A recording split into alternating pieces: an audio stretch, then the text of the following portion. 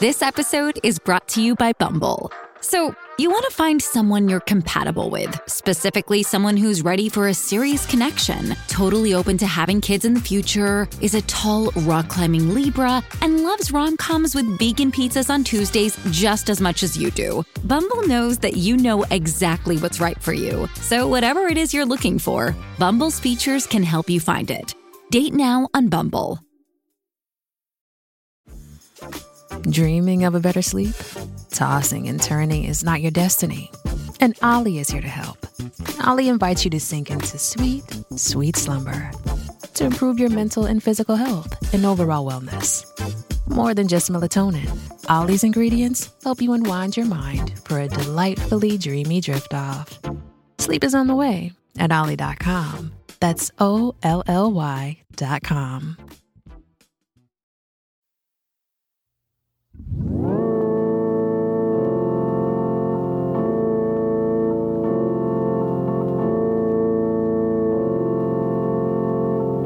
You're listening to Drifter Sympathy on SBI Audio. This season is made possible through the generous support of Patreon subscribers. To become a patron, visit Drifter Sympathy on Facebook and hear more music at holysons.bandcamp.com.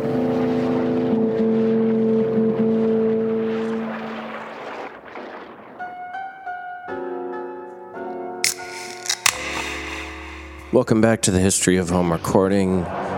Today we've put ourselves in a near impossible situation by having to chart something that can't really be charted. It is chaos by definition. After the technology of home recording becomes so cheap that really any kid anywhere can express themselves freely into the night, there's really no cohesive map that could satisfy any fan of the various movements around the world. Luckily, we have our Stevie Moore out in Siberia. Having begun in 1966, he bridges all of our movements. But after our Stevie, the underground explodes in millions of directions because technology and punk came together to rip open the ceiling of what anyone might anticipate another human being could transmit from their basement.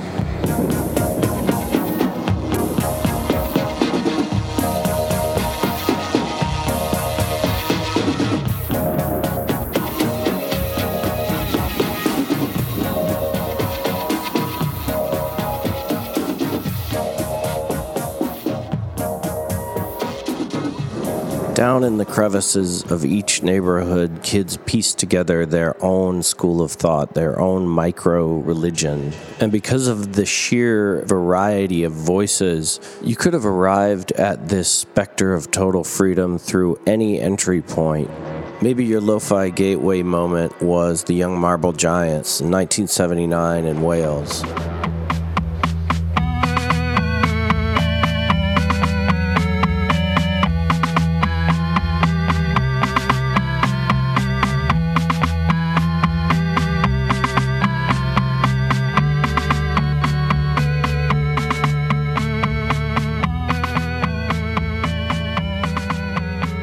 Or maybe the first thing you heard was the Tall Dwarves in 1984 in New Zealand.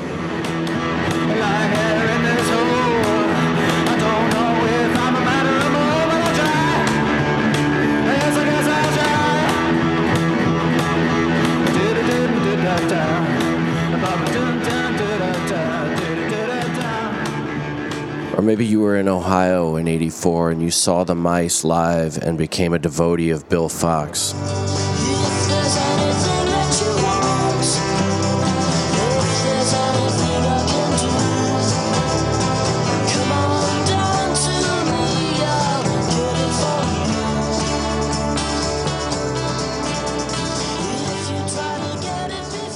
And certainly you could do an entire podcast on the raw textures that the Velvet Underground made cool. But that's for idiots writing books that sit in borders that your grandma buys you. Today we are talking about a true hero, someone who offered up an actual spiritual counterpoint to the same old spineless jockeying for fame and threw themselves in the cauldron of the 4-track.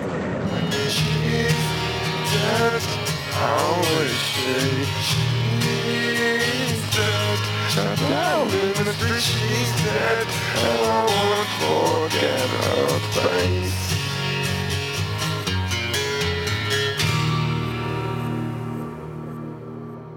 Our Stevie Moore was growing up in a different time when the underdog had yet to be cherished on any level. Even the countercultural heroes of the 60s were completely comfortable pursuing ultra fame, and it'd be decades before record nerds would pull out obscure loners like Skip Spence and turn them into massive underground heroes. I think the appearance of Hazel Adkins basically started the dominoes falling. It's a very good example of a punk using the science that Les Paul put out into the world to create a raw document. And even though this begins in a small cultural vacuum, the Cramps pulling Hazel Adkins' aesthetic out into a marketable movement is a profound shift.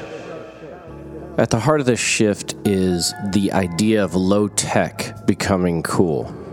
Hazel Adkins was driven by a need to communicate and wasn't necessarily concerned with the aesthetic of his medium. One of the great hallmarks of home recording itself is a kind of desperation, but the way his fans picked up the signal and what they did with it was a different thing entirely. To be trashy and raw is one thing, but to be a listener who enjoys the idea of being trashy and raw is kind of the beginning of a new culture, and it's definitely the beginning of a new artist culture that wants to be like their punk heroes.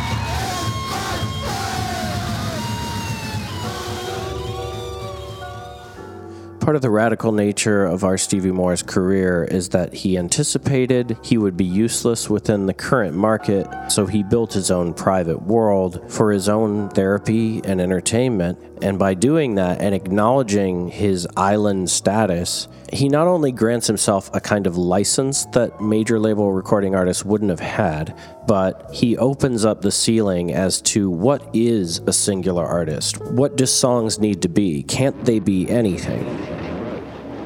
Basically, the opening of his first official record, he's pissing in the toilet, introducing himself. It really doesn't sound like this is somebody who thinks they're going to make it. It's me, and I'm in the bathroom now, and I'm going to tell you a little bit about myself. Robert Stephen Moore is my name. I was born in 1952, January 18. I think it was about 3 in the afternoon. It was a Saturday, that's for sure. The ceiling's obviously been opened up as punk music begins to morph what it means to make music in the garage. Garage bands had originally used low-tech gear to record themselves, but it was all within the mind of becoming the Beatles or Love or whoever represented the countercultural takeover at the time. Once you get to punk music, everything opens up wide as technology gives them the ability to literally say anything they want on any drug they want at any hour of the night at their own home.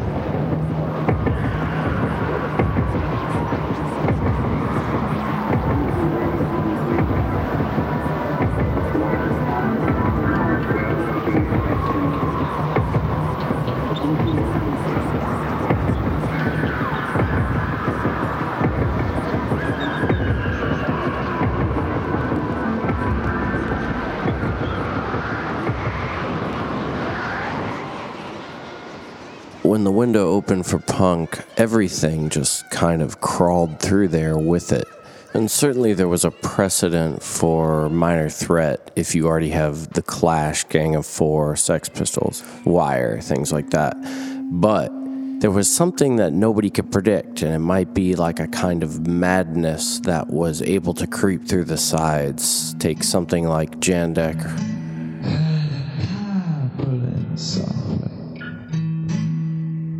Waiting for footsteps. How she followed me here.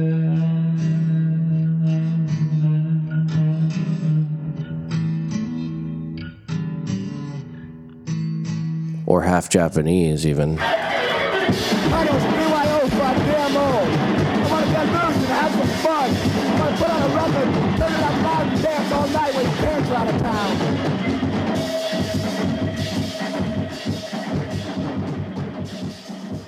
People not necessarily making what you'd think of as punk, but inspired by the fact that they realized anyone could express themselves without proper training, were flooding through the gates.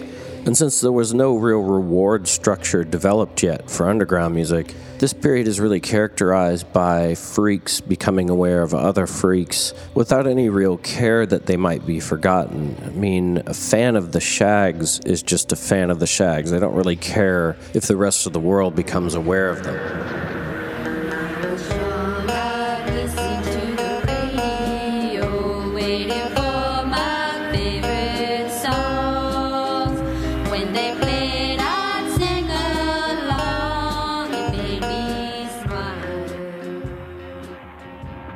Even with a cursory understanding of that time and atmosphere, we can already see that it took barely any time after the Sex Pistols' appearance for other people to pick up guitars with a completely different intention, but spurred on by that kind of freedom.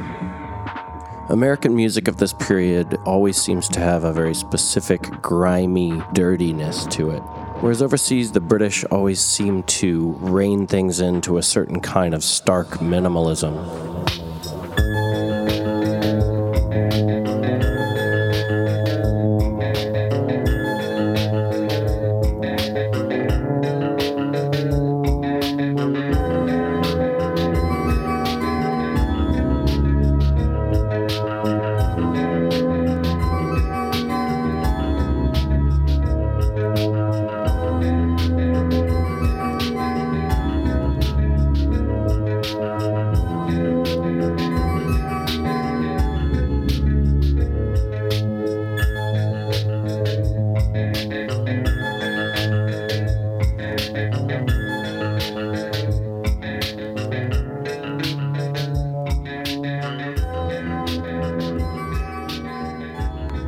In Scotland, there was a guy named Thomas Lear that was recording in his basement after leaving his punk band, something a lot of people were doing once they got the freedom to use the machines themselves. For the first time, someone dreaming in their bedroom wouldn't necessarily have to rely on the neighboring kids to realize some collective vision. They could develop their own textures alone.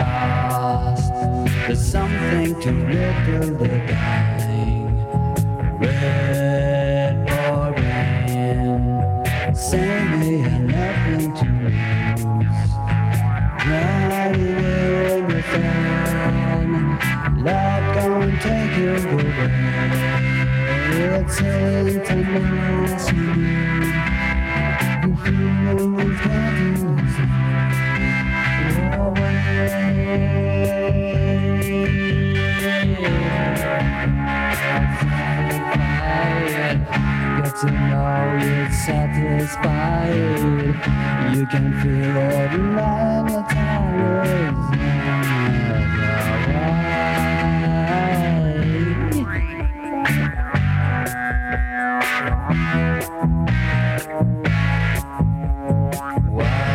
Walking day, punching the card at the gate. Sorry, night.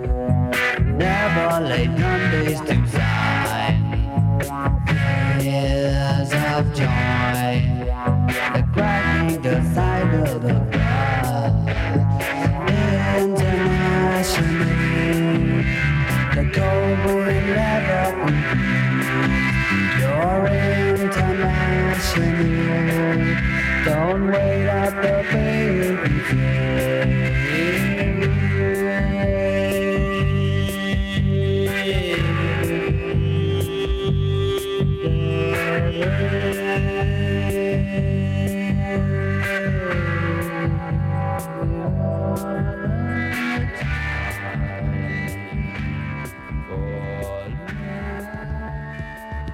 For dropping that in 1978 out of his own apartment on 650 copies and having the NME award it the single of the week, I don't think that Thomas Lear is given quite enough credit for setting up what the world would celebrate just a few years later with people like Depeche Mode as they defined the UK synth-pop sound.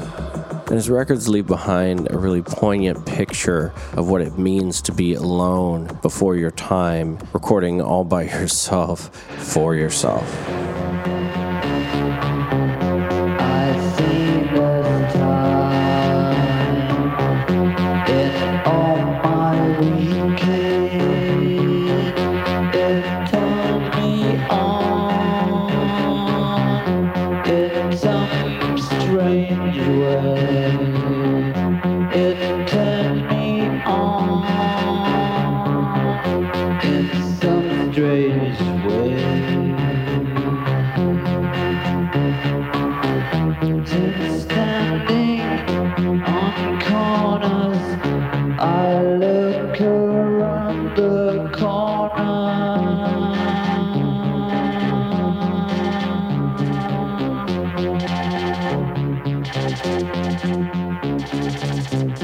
I aim to please, but not this one. Thomas Lear is some sort of evidence that you can be influential without being visible at the same time, which is odd when you're trying to scientifically dissect who's important. When you talk about home recording, why are you going to choose R. Stevie Moore over Bruce Hack, a pioneer in home electronics and recording his own kind of fantasy loner records? This is Bruce Hack. My music encompasses all forms, produced electronically on synthesizers which I have built.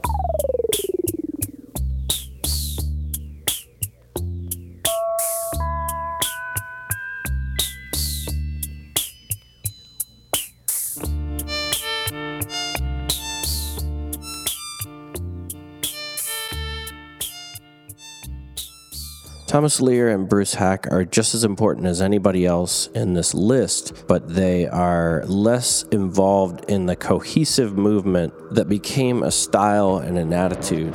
The style I'm talking about pivoted on the fact that low-tech became lo-fi, meaning that no longer would this just be a poor man's device. This would now be a major factor in the facilitation of anarchy. The understanding that if you have the ability to express yourself with complete freedom outside of any constraints, then you have no excuse but to tell the truth. And when you do that, this inevitably will affect a different part of the brain, which will then condition people to listen to music differently. The entire course of what is marketable is bound to change. I'll never marry, I'll never wed. Nobody wants to kiss you when you're dead. Nobody wants to lie in bed with you when your flesh is rotting.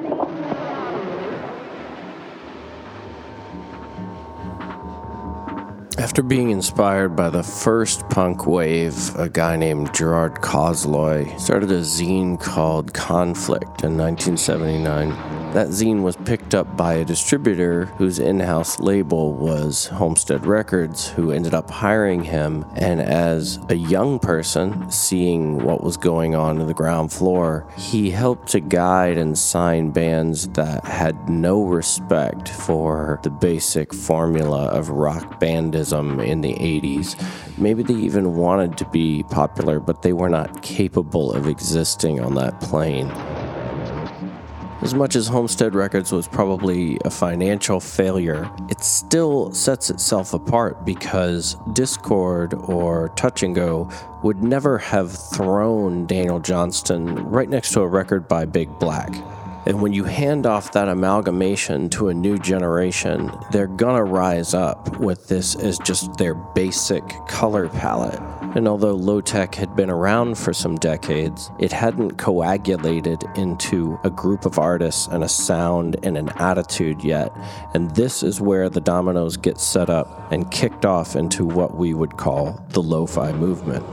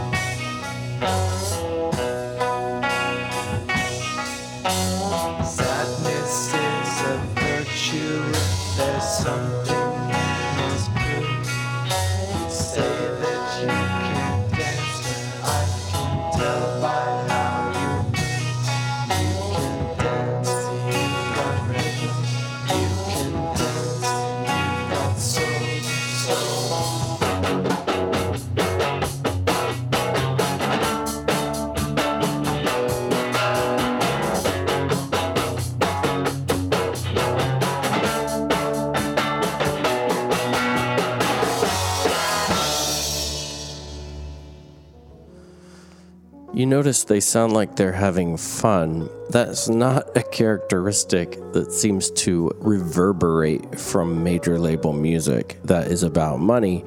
This is a background event. This is something that children were doing in the minds of adults. But the underground was supposed to preserve this free world. And I think you could probably hear a palpable depression and sadness set in over the course of Kurt Cobain's life. In music, he begins with more playful stuff and he's having fun, and then he eventually just has a permanently furrowed brow as he tries to navigate this prison cell that he's worked himself inside of.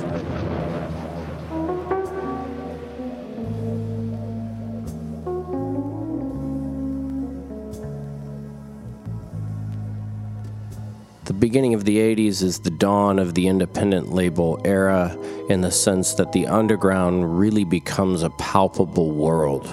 Hardcore bands move outside of the mainstream touring routes and develop what will eventually become an autonomous financial world for music to exist outside of the mainstream structure. Thousands of kids grew up underneath that glow. And for me, like many, many kids, Homestead Records was the most interesting. If I just saw that decrepit logo on the back, I would probably try to buy this record if I had the money. I mean, what kind of label would have Sonic Youth, Big Black, Supreme Dicks, Bad Brains, Truman's Water, Giant Sand, Naked Ray Gun, The Meatmen, The First Dinosaur Record, Nick Cave, SSD, Squirrel Bait, Volcano Suns, Phantom Toll Booth, Neubauten, G.G. Allen, Honor Roll, The Clean, The X, Reese Chatham, Bastro, Tall Dwarfs, King Kong, The Frogs, and finally, they become the flagship label that puts out Daniel Johnston and eventually, in 1989, Sebadoh's The Freed Man.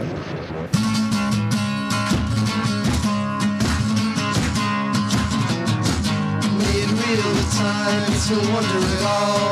Creature's ears up to the wall. Roll it over, try to get inside. I'll lie in the shade for a while.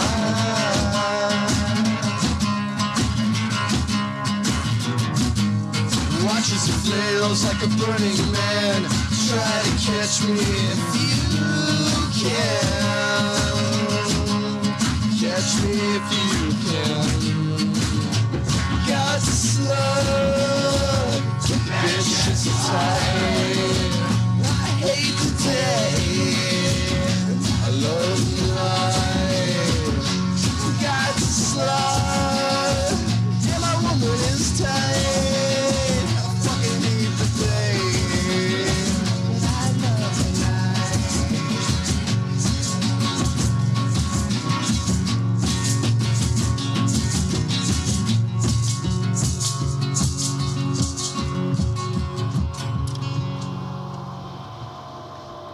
Like any older brother of the 70s would have been handing down his Foghat and Rush records to his younger brother. It's kind of deeply satisfying to be able to call Daniel Johnston a classic artist. But these facts are now old. You know, this is fucking 30 years ago now, so this isn't my own private history. This is everybody's. You may remember from the first episode that Les Paul handed over the blueprint for the first 4-track recording device without patenting it himself. He couldn't have imagined what kind of art would come from his invention, but the fact that he gave it away and just wanted the world to step into the future is such a beautiful gesture. I see a direct through line from that point on to kids like me, thousands of kids, upon hearing Daniel Johnston and Lou Barlow and rushing home with their 99-cent blank tapes in their hand and realizing what could be done with just their pure imagination and hardly any practice skill, but just the ability to render fantastic ideas in real time, just hitting 2 fucking buttons for really virtually no money and sidestepping the entire industry is a magical fucking world.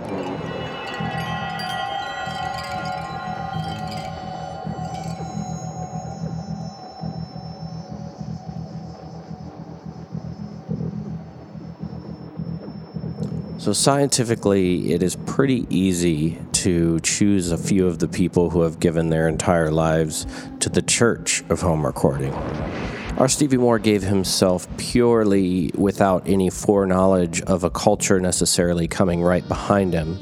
Daniel Johnston appeared at a kind of crest of technology and the underground celebrating its weirdo heritage with the Butthole Surfers and Sonic Youth championing him.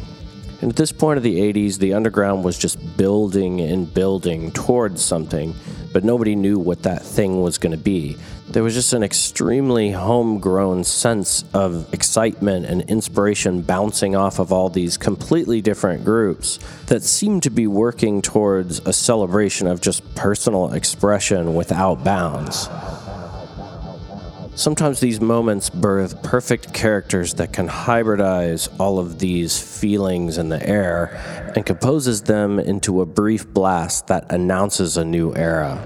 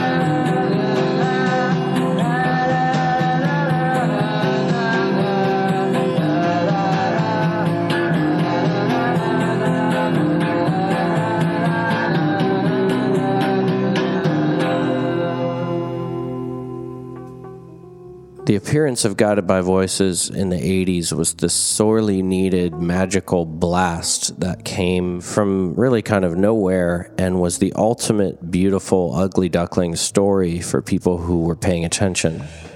The seduction of any cult artist has to do with this kind of relationship you form with wanting to root for someone who may never make it or clearly can't. And Robert Pollard was just such an easy person to root for, considering he contradicted a lot of what was supposed to be cool already at the time in what wasn't even called indie rock yet. Crawling out of the cracks of Dayton, Ohio, not exactly the Austin, Texas, or Chapel Hill, or wherever people were saying was the most livable places in the country, he was a school teacher that was known for drinking to black out on stage. So he was already quite a bit older than anybody trying to become the next Sonic Youth. But because he was older, it ends up that he had a much vaster perspective on music heritage, and his vocabulary, although he didn't grow up a musician, he grew up an athlete, his knowledge for records and his fever for records was so much more intense than anybody else that if he pulled from some early bizarre British 60s sound, it would be coming out in such a genuine way that you might question what decade this was from.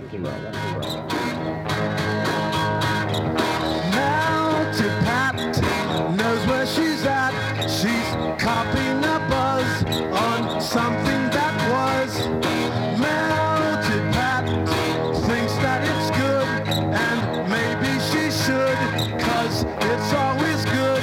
She's knocking around, she's always up to knocking around. She's always up to knocking around. She's knocking around, she's knocking around.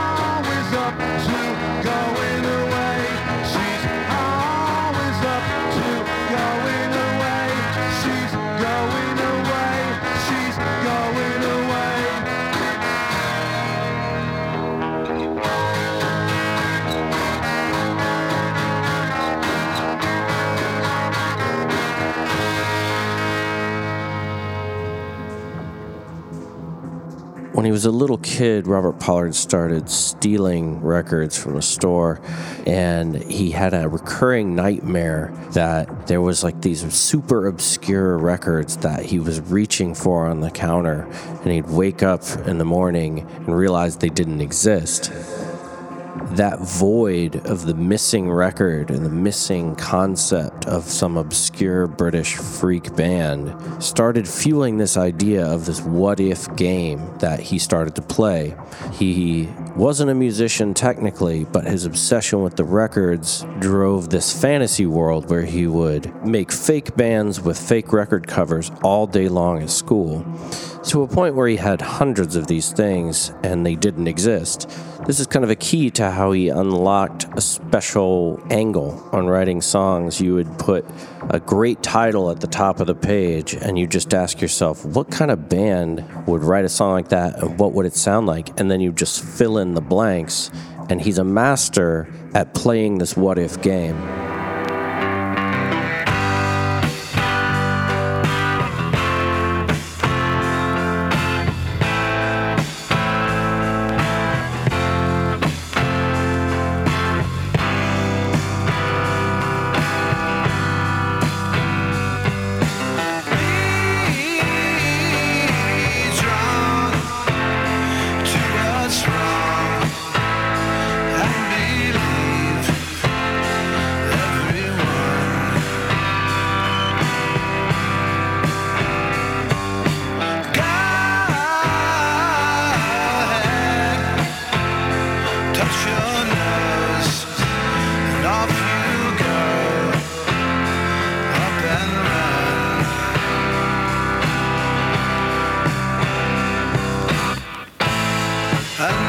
comes yet another, the next dose of real freedom.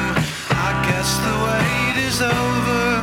You sat here long enough. Your personal triumph is coming up. Piss away again, throwing caution to the wind, telling lies to friends. Be strong in your aim, map your course and set sail. But now, well, life is quick and very slick, slick as snails.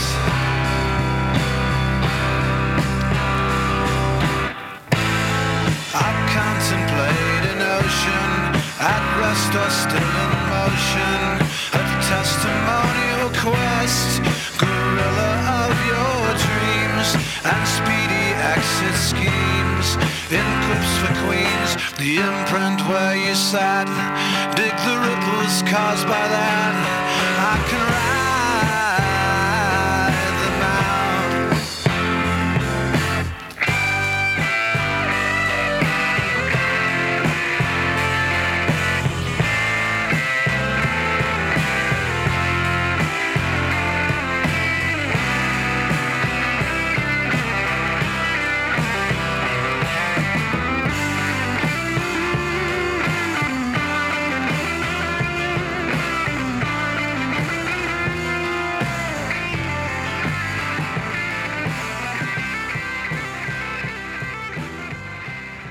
Someone that's stricken with an addiction to making things has a sort of schizophrenic ability to pop between different personalities.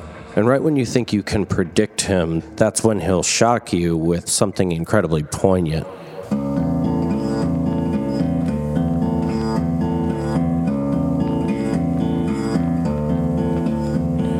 Woke up one hungover morning, saw a rooster strutting by my house. Six-pack rings round his neck, cock of the block. Don't stop now, don't stop now, now. What keeps Big Daddy happy? What makes the buzzard buzz? A leaky quart of motor oil, head for the hills. Don't stop now, don't stop now, now.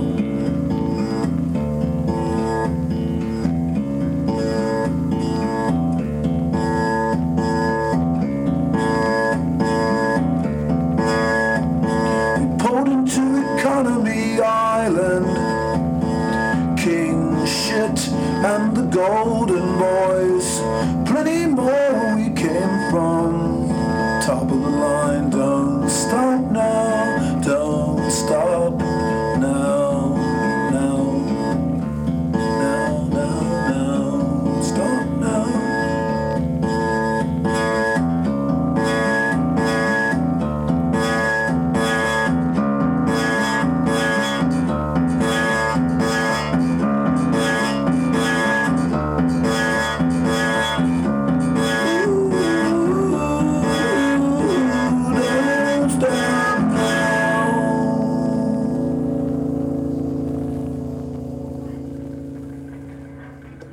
Inspired by a friend's compilation of their band's best moments, Robert Pollard began to cut up and slam his songs against each other and experiment with sequencing tricks that would kind of affect your brain in odd ways.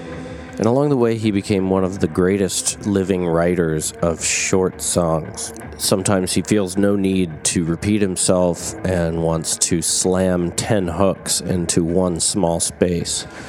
But in a world where artists want to go on and on and on about themselves, it's such a nice quality to be able to hit the bullseye very fast and then get out.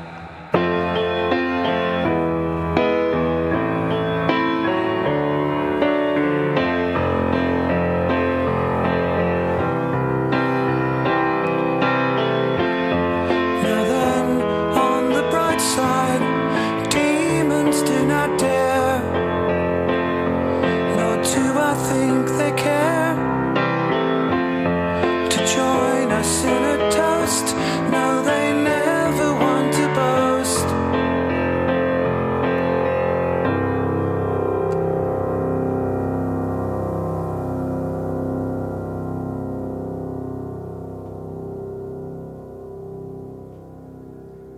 Experiencing the rise of an underdog like Robert Pollard is an exhilarating thing to watch as someone comes out of nowhere that's been denied largely by everyone surrounding them and their family. They've been denied being believed in. And as a kind of Hail Mary to celebrate the end of his career, he announced he was quitting, and in '92 self-released 500 copies of these handmade covers of a record called Propeller, sarcastically titled because it implied that it was going to propel them to great success. And one copy made its way to New York City, where Matador eventually heard it, and the rest became the beginning of their career. You get to watch the most unlikely thing where someone who can write a song as good as John Lennon, who is down in the creases and has no reason to think anyone will ever discover them, is given this Hoop Dreams chance, and they go to New York City, and Pavement and the Beastie Boys rush backstage just to surround him and say, "You are the best thing we've heard in years. Thank you for existing." And in one circumstance, when J Mascis and Thurston Moore are sitting in his green room waiting for him after a show, he just walks in, sees them, and just turns around and leaves because it's too much for him. He's in disbelief. People really like me? He can't even understand it. And he just comes back in a few minutes later just bawling and just puts his arms around them. It's such a beautiful tale.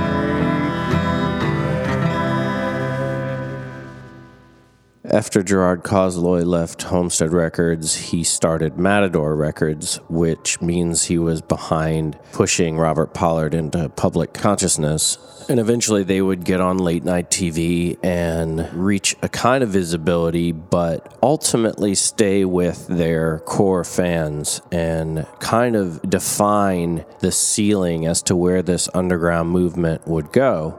As all of us who had grown up with this movement watched with our eyes wide, just like the hippies dying their death, we had to accept that there's only so far that this movement could go out into the world and change the way people think.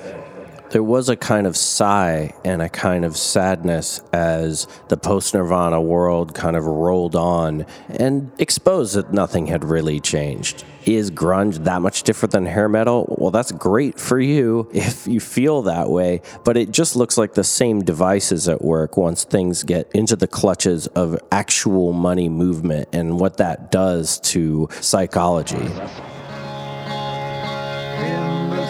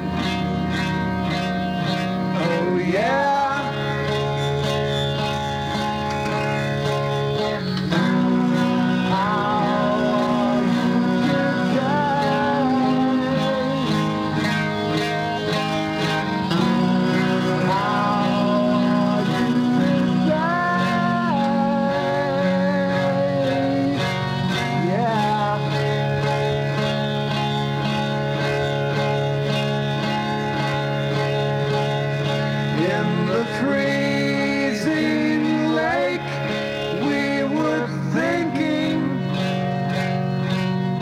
about drinking. Oh yeah, in the morning dew. Instead of covering the 10,000 groups that momentarily personified the lo-fi aesthetic, I'm using the hybridizers of the various strains to tell the story in a slightly more linear way.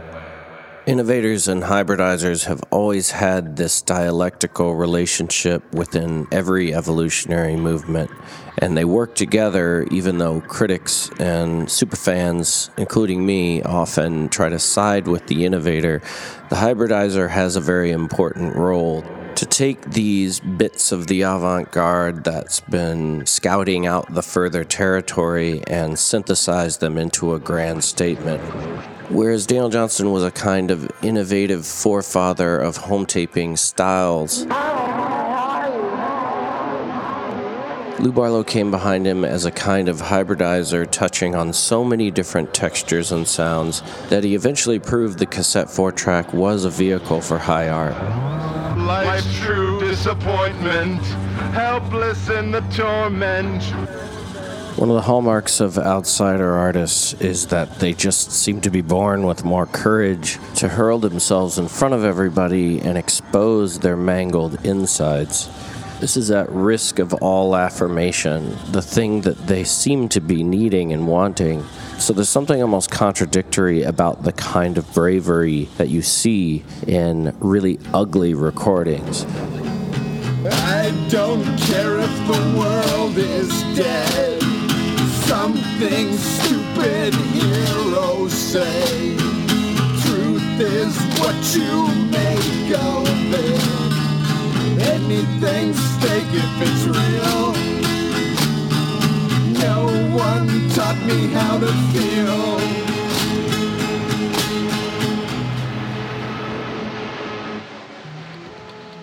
Rather than flexing any kind of technical skill or referencing some classic sound, Lou Barlow broke free into a new dimension of what punk could mean by using the 4-track like a Jungian device where he could put every terrible feeling and the ability to question his own integrity on every level in front of whoever wanted to watch.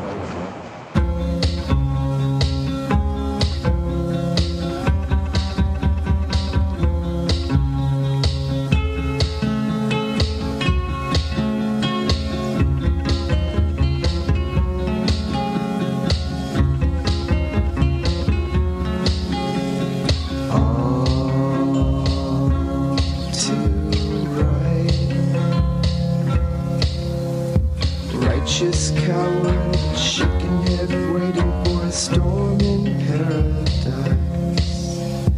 Push, whine, pushed, right to hurt me. We killed the jealous, we killed the judgment right. I'm so glad the wait is through. I'm so glad I waited for you. There's a kind of ambitiousness being put forward as a watermark here, almost like a Brian Wilson of the lo-fi period, and a gentle kind of refashioning of what hardcore could mean if you were going to be hardcore about exposing yourself. Lou Barlow almost brought a kind of perverse joy in showing his hidden femininity. No matter what has happened, you will be okay. You can rise above this, if not tomorrow, someday.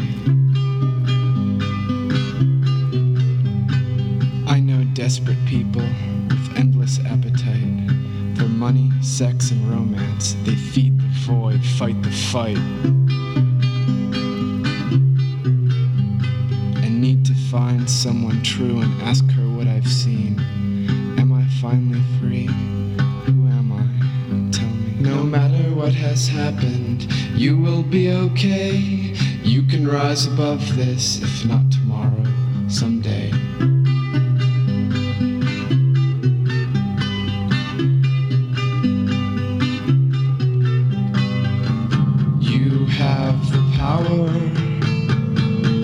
yourself up and walk away. But I feel so twisted and lonely today. Can't let it kill you. You can't let it kill you.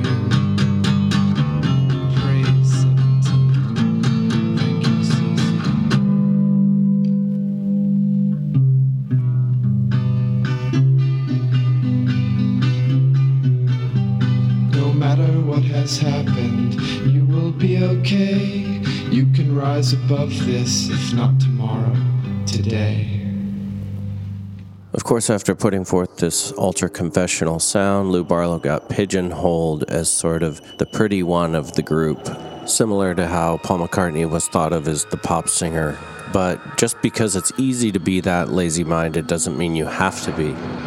This is the point of the freedom of being a cult artist. You can sing something that pretty, and the next song can be this. Puffin' on a pot pipe. Puffin' on a pot pipe. Puffin' on a pot pipe. Feeling my head tight. It's a celebration. Feeling my brains alive. A mental masturbation. Skin's falling down the drain. I pretend I'm insane. Say, hey man, where's the light? Smoke some more pot tonight. Puffin' on a pot pipe. So it's kind of on you what your takeaway is, but Lou Barlow covered many different bases and contributed his own kind of self-examination, recuperative music that developed a very hardcore cult of people who couldn't get what he gave them anywhere else.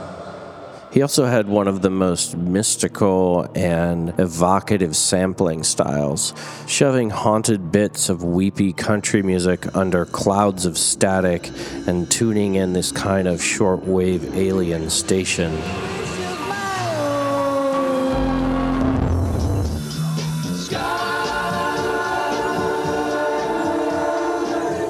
It was unclear whether or not he was comfortable on his lonely planet, or if he was searching desperately, sending out a Morse code to be rescued out there.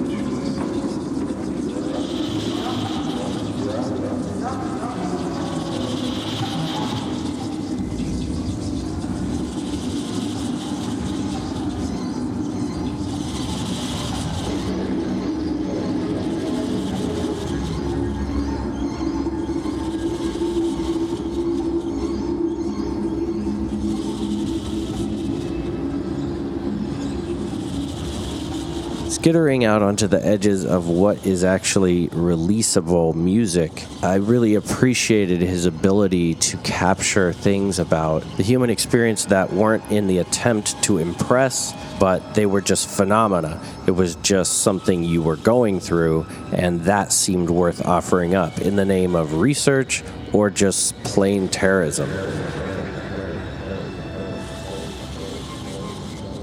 And as the grunge money train came calling and began to speed away with all angsty young rock towards a Hollywood happy ending that never came, there were only a few final glimmers as the flame was largely extinguished for reasons of fashion. And for one brief record, Kathleen Hanna reminded everybody that lo-fi is only a further tendril of punk that preserves its original desperation and attack.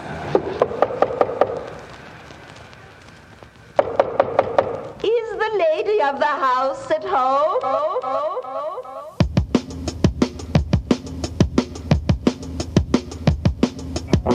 Radical or preferential, ditching dog for no potential, habit forming so judgmental, radical or preferential.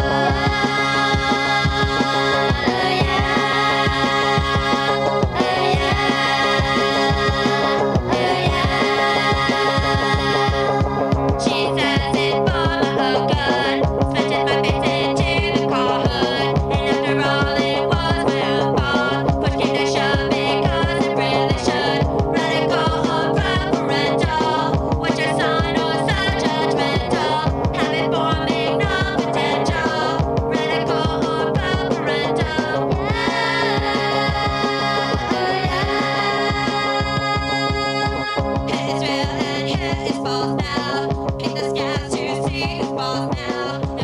Right when our story effectively ended and the lo-fi world was dead,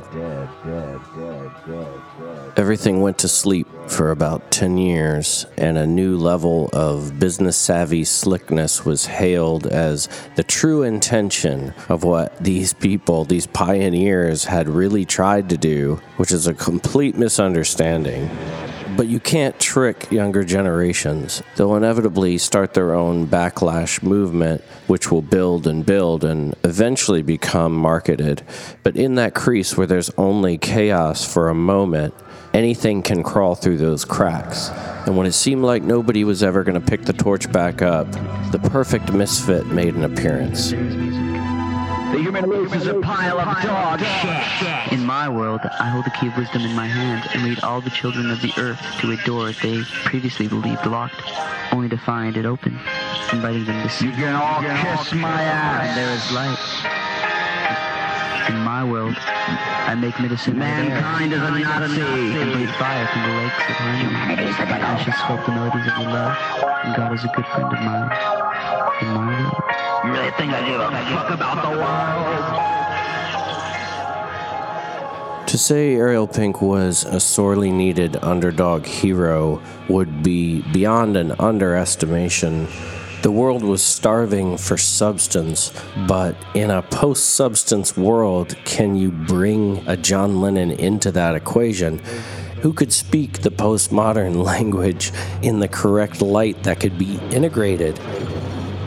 We were lucky that a misfit would be spat out of the lava that was capable of appropriately mocking consumer culture at this deteriorated stage. And you love me, don't you? You risk nothing, don't you? So just say those words. You're dead, I'm broken. She said, don't talk to strangers.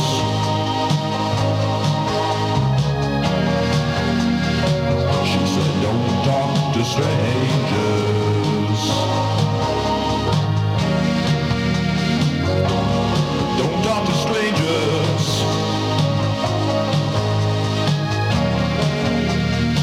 She said, don't talk to strangers.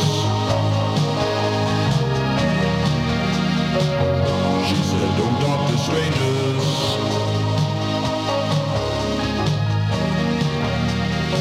She said, don't talk to strangers. Don't talk to strangers.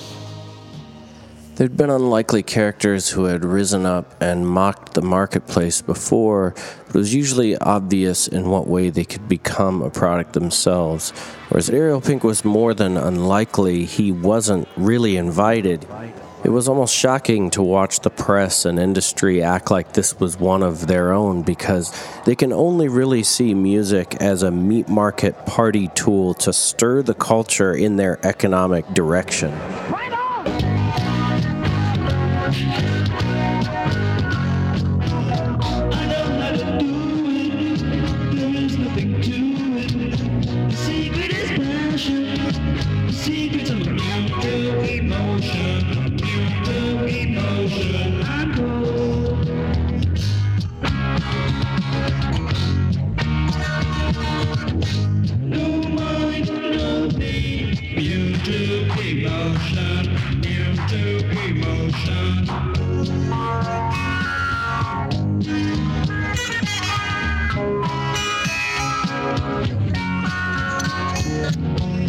Just try to ignore it. No use to avoid it. It's all that I wanted. It's all I got. Immune to emotion. Immune to emotion. You could argue that this intention has roots back in an earlier LA, when because of Frank Zappa's technical aptitude, they'd accidentally let an early terrorist through their gates. You paint your head, your mind is dead. You don't even know what I just said. That's you.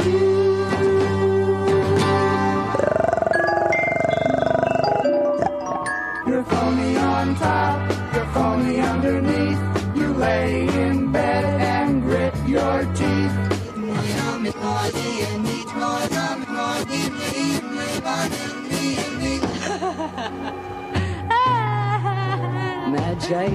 Magic couldn't help it. I doggone it.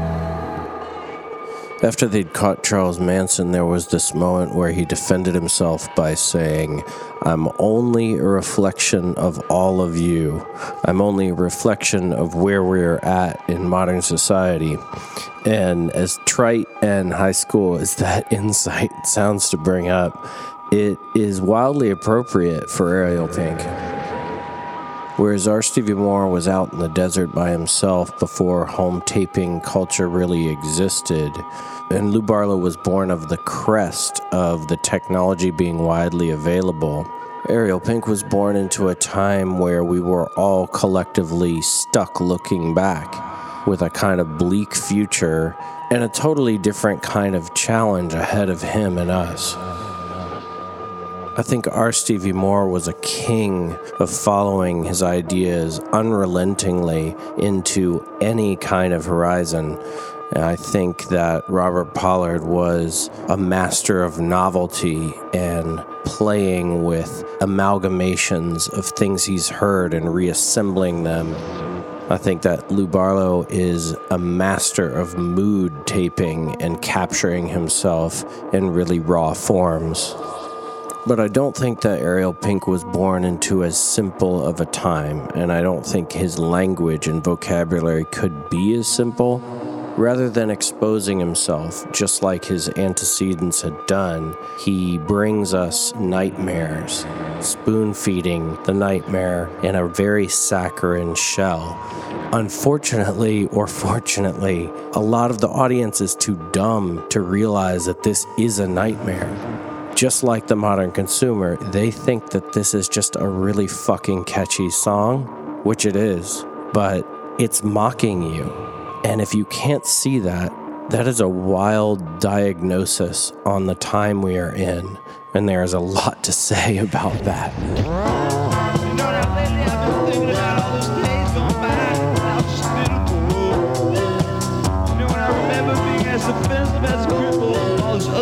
Pushing me around, I'd say nothing, I'd just stand there, and I'd dream my song. It's a song of pain, it's called Howling at the Moon.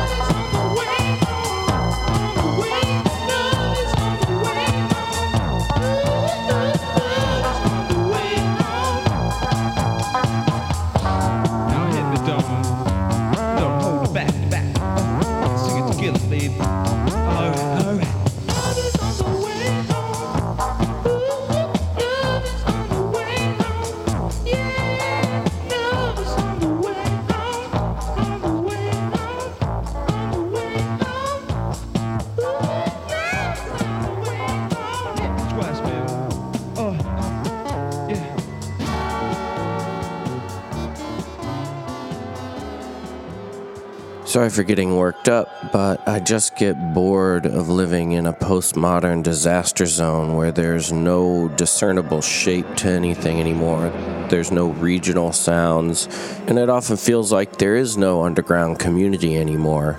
So the appearance of Ariel Rosenberg, who for some reason I pronounce Ariel Pink, was a glimmer of sanity for me, and also maybe a reclamation of how this whole thing started, this whole industry that you see as like Grammy-winning Arcade Fires started as a grassroots punk family that really cared about what they were working on and towards, and the spirit of rebellion isn't necessarily necessarily dead. It's just hard to see within the waves and waves of Coachella robots.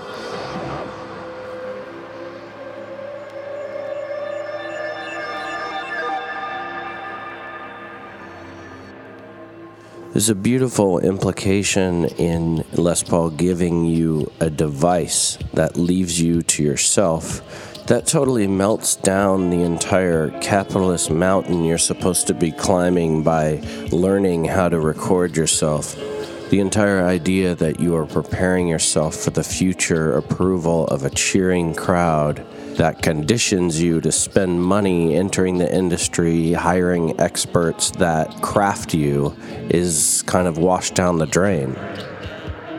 That story can become irrelevant when you hold in your hand a 99-cent cassette. No longer do you have to hire an expert and enter this relationship with people who approve of your recordings. This is effectively a new announcement, a new generation of people who have been given their own freedom. Whether they want it or not, it is there for them to discover themselves.